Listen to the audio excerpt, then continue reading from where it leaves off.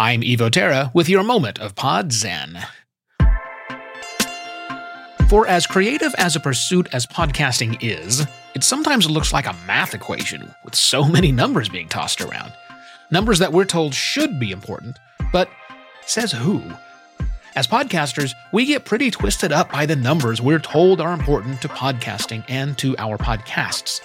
Downloads, listeners, social media followers, drop-in audio attendees, paying subscribers, Satoshi streamed, advertisers, episodes produced per year, audience demographics, creator demographics, and just how many podcasters are competing with us. Tracking numbers like these is how we measure the success of podcasting, right? Well, who said? Some of them might be important to us, but most are not.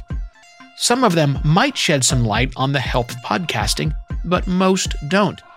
Some of them we can change if we work at making them change, but most are out of our control.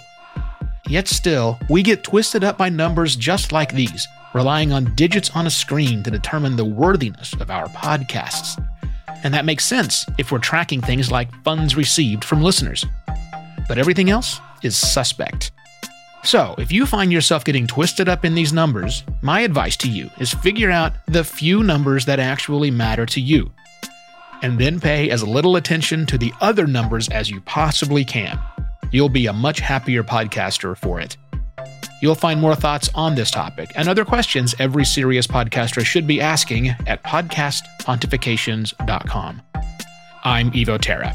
This has been your moment of Pod Zen.